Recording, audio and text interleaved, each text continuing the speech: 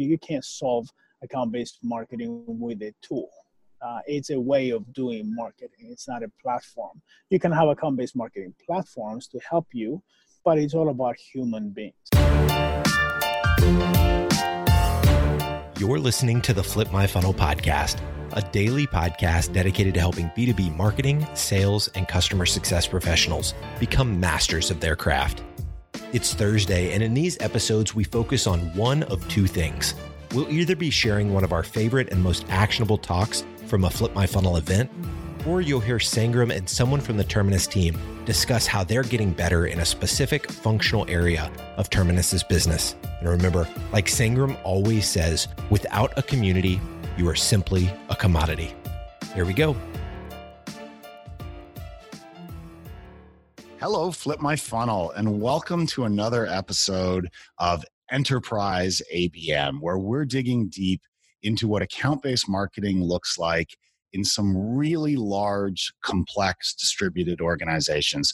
Over the course of this series, we've had some fantastic conversations with some really, really interesting sales and marketing leaders in these large organizations. When we recorded this conversation, Nick Panayi was Vice President, Brand, Demand, and Digital Marketing at DXC Technology. He's now CMO at IPsoft, a leader in cognitive conversational AI solutions for the enterprise. And he's taken some of the best practices he describes here into his new role. Welcome, Nick. Could you start off by telling us a little bit about yourself and your role, and also about DXC? Because I don't think it's a company name that is on the tip of everyone's tongues. Sure, Steve, thank you so much for making the time, and I look forward to our conversation. So, yes, my name is Nick Panayi. I run brand, digital, and demand marketing here at DXC Technology. It is a global function. It is a function that is considered very much a shared service. So we serve all regions, industries, and BU marketing teams. And we do a number of different things that are related. One is the topic of this conversation, which is, of course, account-based marketing and pursuit marketing. We also handle digital marketing, in essence, the digital infrastructure and the business processes aligned with that. Social media marketing, we own the brand as well, and a few other things in between. DXC Technology is what I call a 2-year-old company, but it's really a 60-year-old startup, right? So it's a 2-year brand, but it's a result of the merge of two industry giants, Computer Sciences Corporation, or CSC, with a 60-year legacy, as well as HPE Enterprise Services with another 60-year legacy. So the two came together about 2 years ago to form DXC Technology. It is an IT services leader focusing on next generation services for our clients, everything from, of course, digital transformation, which is the bigger movement right now, but apps modernization, cloud, cybersecurity, analytics, big data, all the things that you would think are necessary to digitally transform today's corporations. And how many employees are there at DXC, and roughly how many or how large is the marketing team? The company is about 135,000 people globally, the $21 billion corporation. We don't share the exact numbers in terms of the marketing organization. It's smaller than you think for a company of 135,000 people. So we have what we call a highly matrixed type of model. We work closely with the various functions, but we also leverage agencies in a pretty significant way. Fantastic. Well, we're going to dig more into the structure of things a little later on, because that's always a really interesting part of a conversation with anyone leading teams in large organizations. But before we get to that, I want to go back in time a little bit. You've been around the ABM scene longer than most of us. As I was prepping myself for this conversation, I was out looking for every mention of you and talks you've given, videos, podcasts, what have you. I came across a video from almost 5 years ago, you talking about account-based marketing. And kudos to you for being in there before the vast majority of people were. What brought you to ABM? Sort of when and why has it become such an important part of your career over those years? Yeah, that's a great question. Now you're bringing me back in time. That was about the time that we launched our account-based marketing practice at CSC, which is now DXC Technology. But frankly, we've been talking about account-based marketing for even longer than that, right? At the more conceptual level. I think about that time was when the technology allowed us to really activate some of these tactics in a very, very focused way. The tactics that we thought about before, but we couldn't really activate because of the technology. And we'll get into more detail. But I would say there are two primary reasons for why we actually moved forward with that. One, for a company of our size and a company of our nature, we sell IT services solutions to very large companies, very complex environments. This is where the money is, right? The money is in big, big deals with big, big customers. So the number of engagements that we have is significantly less than any other company in B2C or anything like that that's doing much, much smaller construct, but a large volume of deals. In our case, it's lesser volume of deals, but really high value. So by definition, either a deal or an account that's important warrants having dedicated marketing resources because there's a lot of money on the line. It's a simple financial calculus as that. The other reason, which is also financial in nature, but in a different way, is that budgets have been getting squeezed as long as I remember. Actually, it's not true. I remember days when I started out in marketing that the question was, what will you do with your additional 3 to 5% increase this year? Okay, so somewhere down the line, that conversation flipped, and it hasn't flipped back. And, it's always the last, 20 years and 15 years have been, how are you going to get done what I'm asking you to get done with 15 to 20% less budget as opposed to the other way around? So when the blood bank comes around in terms of budget squeeze, you keep asking yourself, what should I do? What's the most important thing? What should I do first? What's below the line, right? So when we were having one of those budget discussions, we said, look, it's inevitable that we're going to keep getting squeezed. Might as well just put the money where the biggest impact is. So ABM was born out of really necessity as well as opportunity. It was a combination of budget squeeze as well as that's where the monies are at for us from a revenue density standpoint, And I want to take you back a moment. You said when there's really big deals in play, that is a time that ABM is particularly appropriate. And I've heard you speak about the power of pursuit marketing. And, certainly my understanding of pursuit marketing is it's really a time-limited focus on a specific deal that's in play, really trying to positively influence a specific deal. So first off, am I understanding pursuit marketing the same way you do?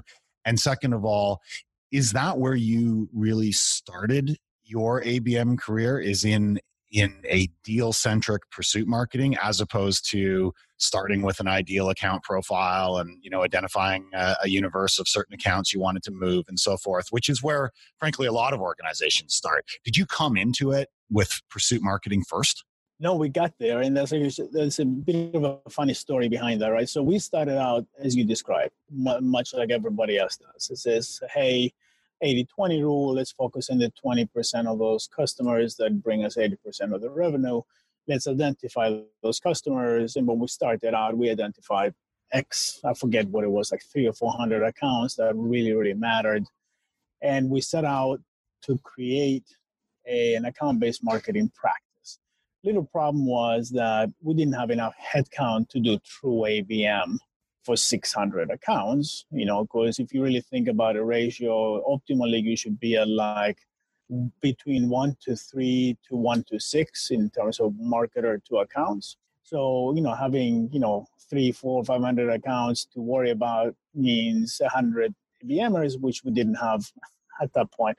So we started to solve the problem in a very wrong way, it turned out, which was thinking of ABM as a platform. So we assigned somebody to be the ABM leader, who happens to be the same person who's running my ABM team now, and basically said, great, you got an ABM program. Let's go get a platform so that the sales teams can, in essence, not do their own marketing, but start to think about ABM in a programmatic way. So let's put a platform out there that scrapes the internet and comes up with, great intelligence about those accounts. Then we'll work with the regions and put in marketing plans in there, and the sales team would absolutely love it.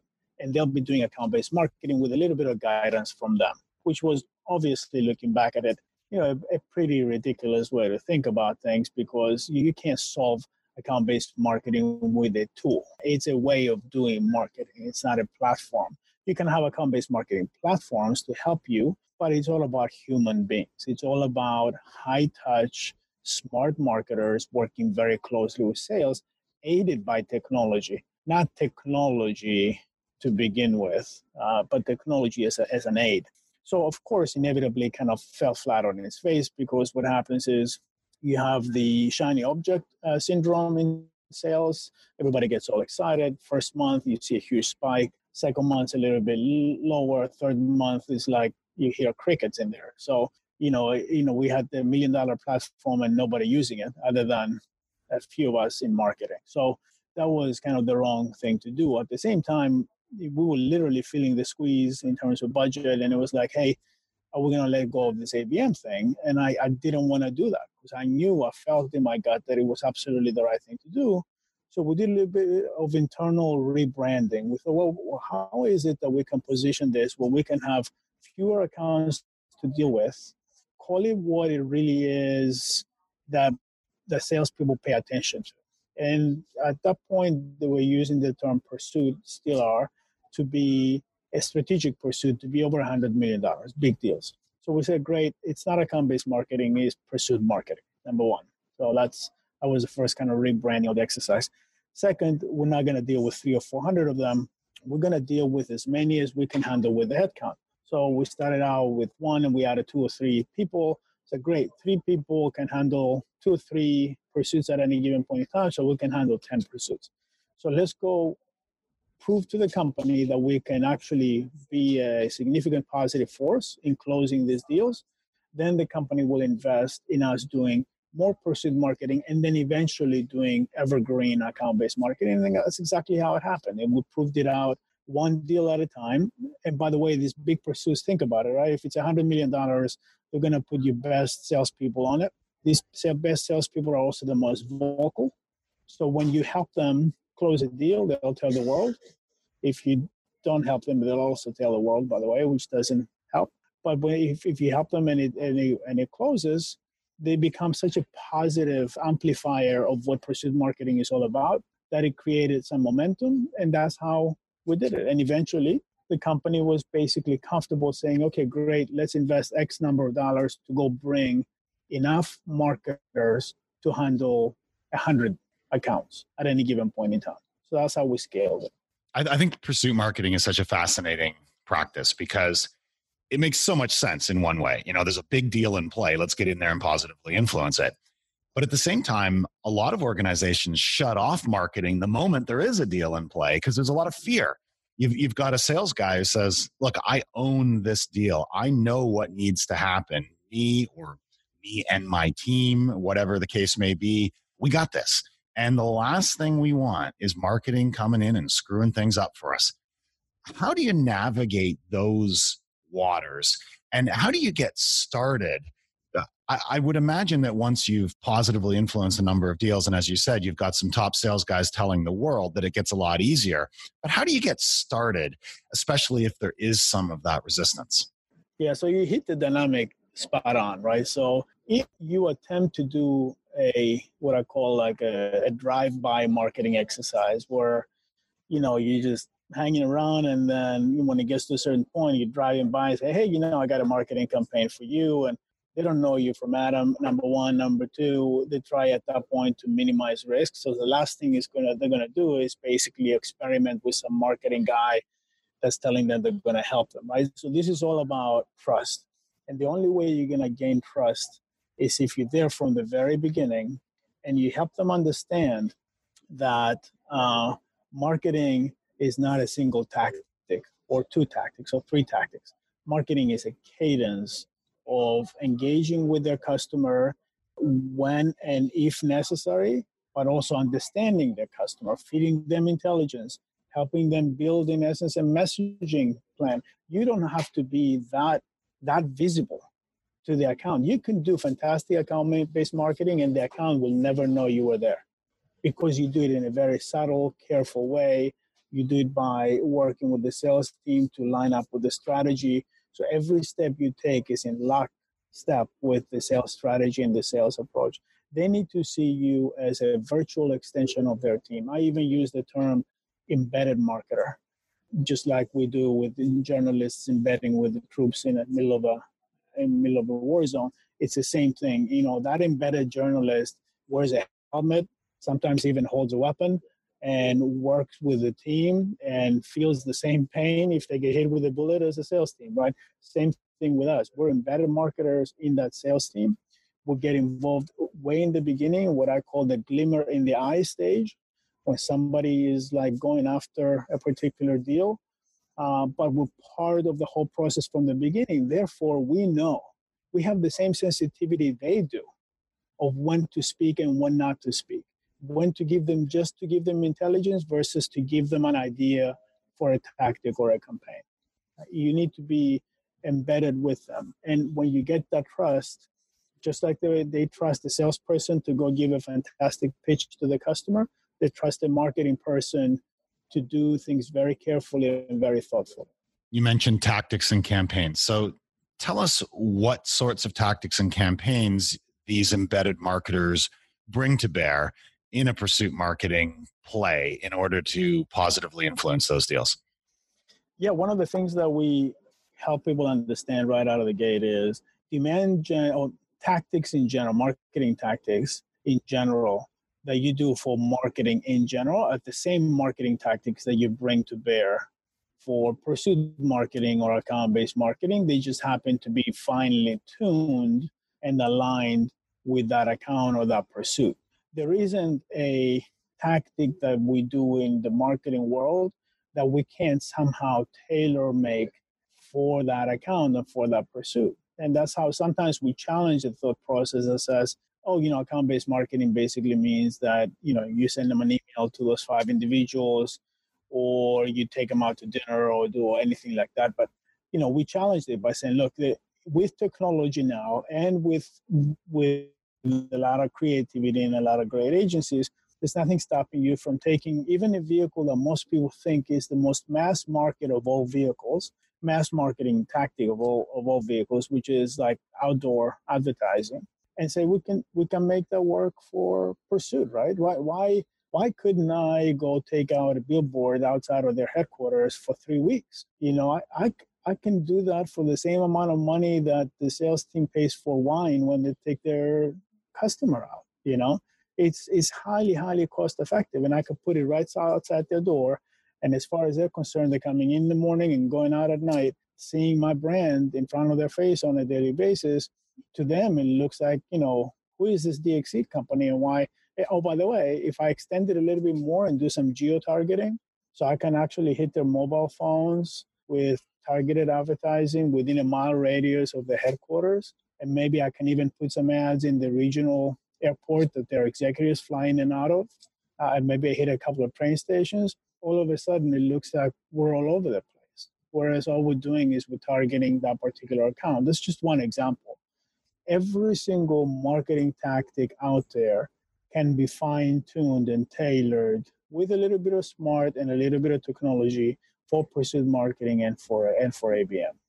When you're doing that sort of surround play in pursuit marketing, is it general branding that you're doing? You said, hey, look, these guys must be everywhere because I see them everywhere. Does it sometimes go beyond that? I mean, are you actually dialing in on specific value props that are key to this deal, specific product or service offerings? Like, are you dialing it in really to the deal, or are you just surrounding the other participant in this deal?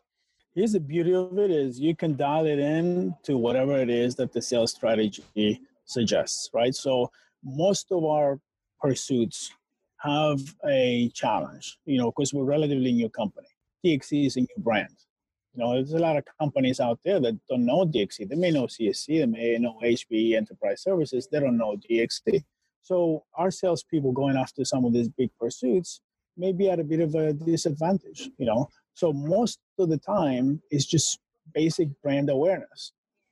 So for me to wait until our brand has 10 years worth of brand advertising behind it to get to the same level that other companies, it would take 10 years versus saying, okay, let's micro target particular locations or particular executives or particular groups with brand advertising to, in essence, accelerate their brand awareness and brand consideration more so than you could with a big brand campaign, right? So that's number one. Most of them want that as a basic foundation.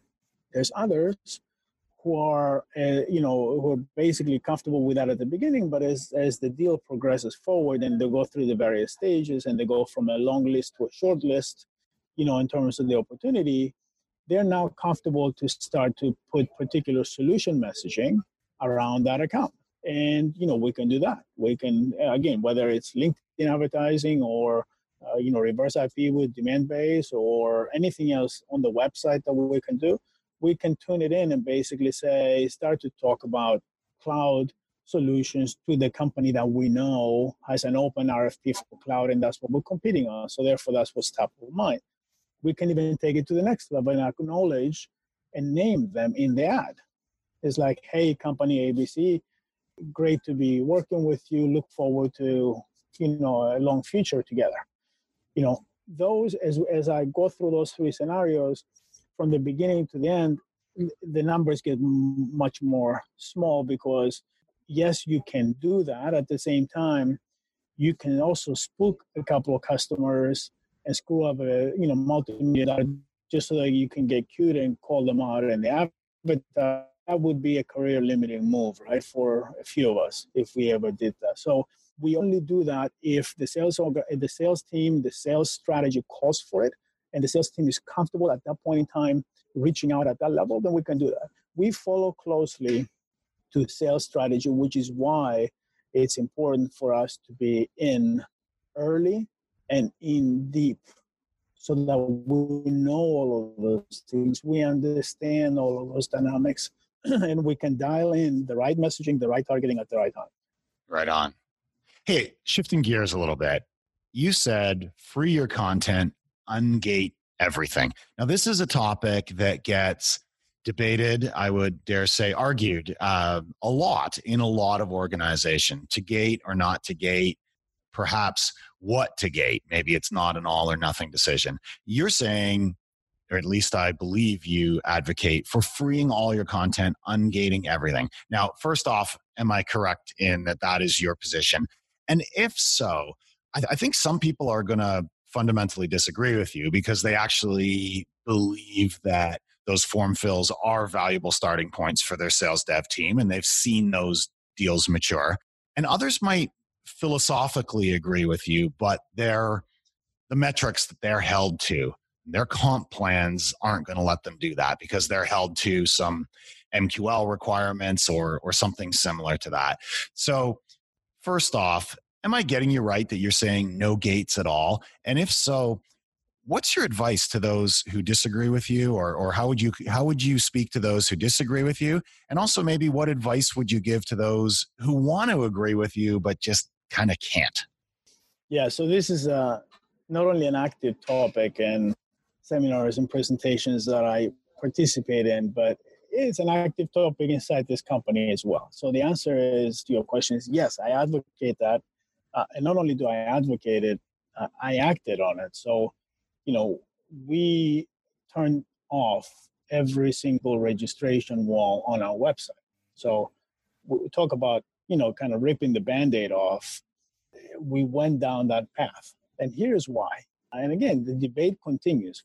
So not only do a lot of people not agree with me outside the company, there's a lot of people who don't agree with me inside the company. So it's an active, but again, I think it comes with every time there's an inflection point in any industry, in anything that you do, you're going to have some level of pain associated with it. But ignoring it is like putting your head in the sand and keep doing things the way you were doing them because you used to do them. And that's what people's old KPIs said, that I think is just the wrong way to do it. So here's the primary reasons why I did it. Number one, any area deserves a deep introspection every single time. Everything that we do should be just analyzed and like, yeah, I know we did it that way before, but why are we doing it? So one of the aha moments that I had the last really 2-3 years was how dramatically more difficult it has become to get people to engage with your marketing outreach. So we all build these big marketing databases. Then over time, your open rates and your click-through rates and everything else have gone dramatically lower than they used to be. One, it's a crowded market. Two, everybody's just sick and tired of just email filling in their email box every day. And somehow we became comfortable with 0.2% or 1% click-through rates being a good thing. And I challenge people, say, in what aspect of our lives is 99% failure a good thing?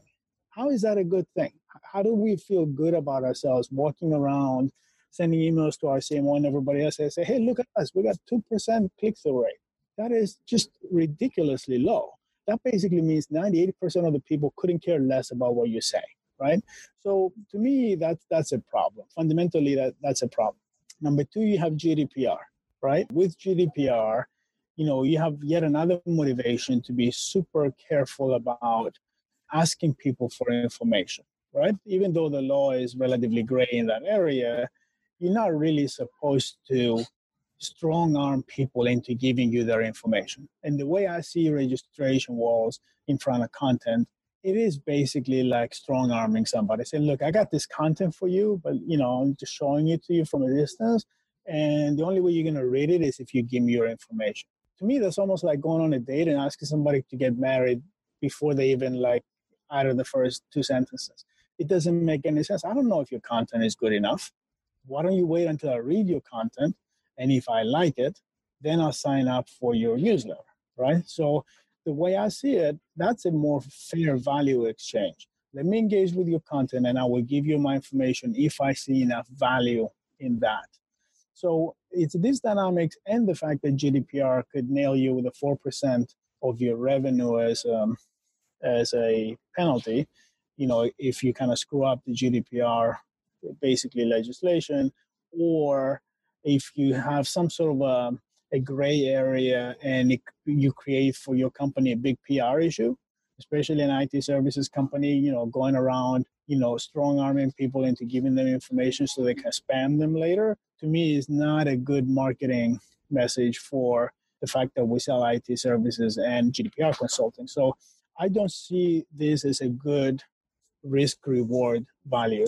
Getting a few hundred more people in your database that, by the way, indicate their name to be Mickey Mouse based in Orlando, Florida, and never respond to your email is not a good balance between that and getting nailed with a 4%, penalty of revenue. By the way, if you're a $20 billion company, 4% adds up pretty quickly to be pretty much the biggest strategic mistake ever made by any marketing organization anywhere. So I just don't think it's a good balance of risk and reward.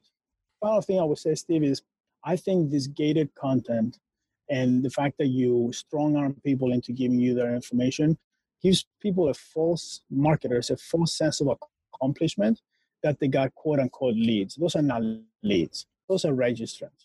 I don't know of anyone who reads a white paper and at the conclusion of the white paper picks up the phone and buys something. It just doesn't work that way. They don't wake up one morning, read a white paper, and decide they're going to do cloud migration solution. So they're not idiots. If they want to talk to sales, they're going to go to your contact us form and say, I want to talk to sales. If they want to read a white paper, let them read a white paper. If they like it, then offer them an opportunity to register for your newsletter, and then they'll get more of it after that. That's the way I see it. Not everybody sees it that way, but to me, that's kind of it's an interesting inflection point that we have to face for ourselves and stop living in yesterday's world. Now, does that approach, does that work for you because you are very focused on large scale ABM, like one-to-one ABM, you're very focused on pursuit marketing, and broader based demand gen just isn't strategically important to your organization? Or is broader based demand gen strategically important and you just do it in a different way, a way that doesn't require a whole lot of form fills? It's the latter. I think, anybody and everybody in marketing wants to get more people to follow them or read their content. So we want it just as much as everybody else. But I don't want it at the expense of people's privacy, and I don't want it in the wrong state. I don't want people to be giving me their information in the wrong state of mind. I want the people who give me their information to truly want to hear from me as opposed to read a white paper. If they really want to hear from me, I'd much rather deal with a database that is a tenth or a hundredth of the size that it was before, but I know it's the database of people who really want to hear from me. So all of a sudden, you're more respectful of their time and effort, they're more engaged, and you have a more reasonable understanding of what a true KPI is versus some number we all feel great about, that you have 1,000 people who signed up for your newsletter, and next time you send something, they don't respond because they just wanted the white paper. Going back to a topic we touched on at the outset, how's the marketing team structured to support ABM and pursuit marketing in a company of your scale? So we have the ABM and pursuit marketing team as part of an organization I call marketing programs intentionally. And the marketing programs has not only the responsibility, the marketing programs team has the responsibility to do ABM and pursuit marketing, but also the big demand gen campaigns for the company. And the reason we did it that way is because at the end of the day, I wanted the skill sets of these people to stay fresh and be interchangeable, right? So if I hire somebody who is a really good generalist, that generalist should be able to work with an agency and do a demand gen campaign just as well as they can work with an account and do a pursuit marketing campaign. And you manage the ebbs and flows of the organization that way, because sometimes you have a lot of pursuits and sometimes you have less pursuits. Sometimes you have very active ABM accounts and sometimes you have less active ABM accounts. So that way we flex the bandwidth of that team and keep them cross-trained on both campaigns as well as pursuit marketing and ABM. The team is about 20 or so strong right now. Again, they manage average from 3 to 5 either accounts or pursuits at any given point in time, and they work on marketing programs at the same time. The other thing that we've done here that I think is important is that we've put this organization as part of my team very, very close to other teams that they can leverage. For example, they're close to the brand team, right? If they need to go stretch a little bit the brand messaging and do something that's very, very specific to that particular account, and they need to get permission to do the one-off, the brand team is in the same organization. If they need to go build a landing page on the website, the digital marketing team is on my team as well. They work very closely together. It doesn't have to be all in the same organization, but it helps speed things up.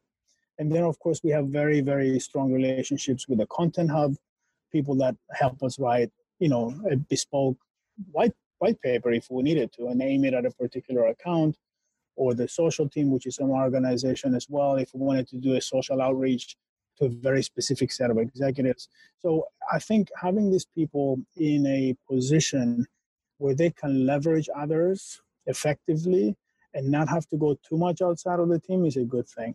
I will also tell you that the type of individual, because that's a natural outgrowth of this discussion, was what kind of individual makes a good ABMer. Tell you what doesn't make a good ABMer: somebody who's just starting out, because there's a lot of people thinking, oh, great, this could be a nice little growing area for young ABMers or young marketers. The answer is no. You need to have somebody who has really some level of experience, at least 5-7 years of experience in marketing, to have witnessed marketing science and art in different forms, because I'm asking them to be a mini CMO. So the same way you wouldn't hire a CMO out of finance because they don't understand the various functions of marketing, you wouldn't put an ABMer in ABM unless they have had some experience in the other areas of marketing, and they're knowledgeable enough about how marketing works to be that middle person between sales and marketing. they are truly looked at as the go-to person for that sales team. So I want them to be a truly strong representative of the marketing function. And very importantly, not everybody can hang with sales. You can have an award-winning marketer, best marketer you've ever had, and not have the right personality to work with sales. You need to have somebody who has the personality to work with sales. They're going to be dealing with a bunch of type A personalities. And oh, by the way, it's not just any salesperson. These are the top salespeople in the company. Why? Because these are the top opportunities for the company. So with top salespeople come, high level of expectations on their part, very low attention span on their part. So, and you need to be able as a marketer to know when to push back, know when to listen, know when to speak. It's an important part of the cadence is you put people in there that know how to carry their weight with sales and they know how to interact with sales. In a previous conversation on this podcast with Matt Senator from Serious Decisions and Steve Casey from Forrester, one of them, I can't remember which one it was now. It was such a interesting and dynamic conversation, but one of them said it's super important that there be a clear ABM leader within an organization.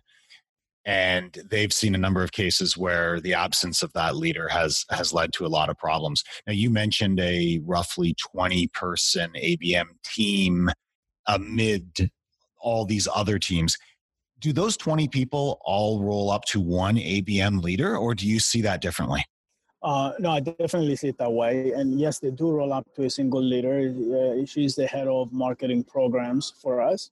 And again, pursuit marketing, ABM, and marketing programs or demand gen campaigns seen under her. So it's very important to have this is a cadence and a discipline that's very unique, and it needs to have a leader. Absolutely. Here's the most important thing, because I thought that's where you were going. In addition to organizationally having it under a single leader, is keep in mind these ABMers work with accounts that are usually global in nature, right? So sometimes these pursuits of these accounts obviously have headquarters in a region. They have locations in other regions. They're working with events marketing in some cases. They're working with regional marketing. They're working with PR if we need to go do something with that account with PR. But it's very important that ABMer is the single point of contact back to the account. There's no faster way to screw up an ABM organization than to let that happen organically, meaning, there's a discussion with this account, but it's happening in Germany. So let's let the German marketing team deal with that. And, oh, by the way, they need some press. Okay, let's let them work directly with press. Your job as an ABMer is to play that gatekeeper role and that coordinator, because it's important to the sales team to have a single point of contact. The minute the sales team starts to work with multiple points of contact in marketing, things break down. And traditionally, that very dynamic where that ABM team needs to maintain that control sometimes could be controversial. And it can cause a little bit of friction unless you set it up right away in the beginning and say, look, even though it's happening in your patch, it's happening in your region, this particular deal is with an account that we are working with. So we're going to take the lead. We're going to keep you in the loop if you're in regional marketing, or if you're in event marketing, or if you're content marketing and you're doing some work for that account. We're going to keep you in the loop, but it's going to come through us. Because otherwise, again, many, many things can go wrong if you don't have a single throat to choke. If you're sales, and that's an important dynamic. And that's how you build trust. We talked about trust in the beginning. That's all about trust, right? Because if all of a sudden leadership of that particular account or that pursuit happen in many different places and somebody screws up somewhere, it's your neck on the line, right? As an ABMer, you don't want that to happen. Plus, you're the only one as an ABMer who has full context of that sales strategy and the dynamics we talked about before, knowing when to speak and when not to speak, when to be active and when to be inactive as a marketing team. And not everybody in the organization has the same sensitivity that you have as an ABMer, because you've been there from the glimmer in the eye on, right? So you have that sensitivity, right? Nick, thank you so much for your time today. This has been wonderful. I've thoroughly enjoyed speaking with you. I've learned a lot. I'm sure that the listeners have as well. My colleague at Quarry, Richard Hill, came back from the Serious Decisions Summit, and he said, there are a lot of good speakers there, but you really got to talk to Nick. He was super impressed with a lot of the stories and the insights that you shared and the positions that you take on important topics within ABM and within B2B marketing more broadly. And he was absolutely right. So I very much appreciate you taking the time to speak with us today. It's been my real pleasure to get to know you a bit, Nick. It's been my pleasure. Thank you so much for making the time. Really appreciate it.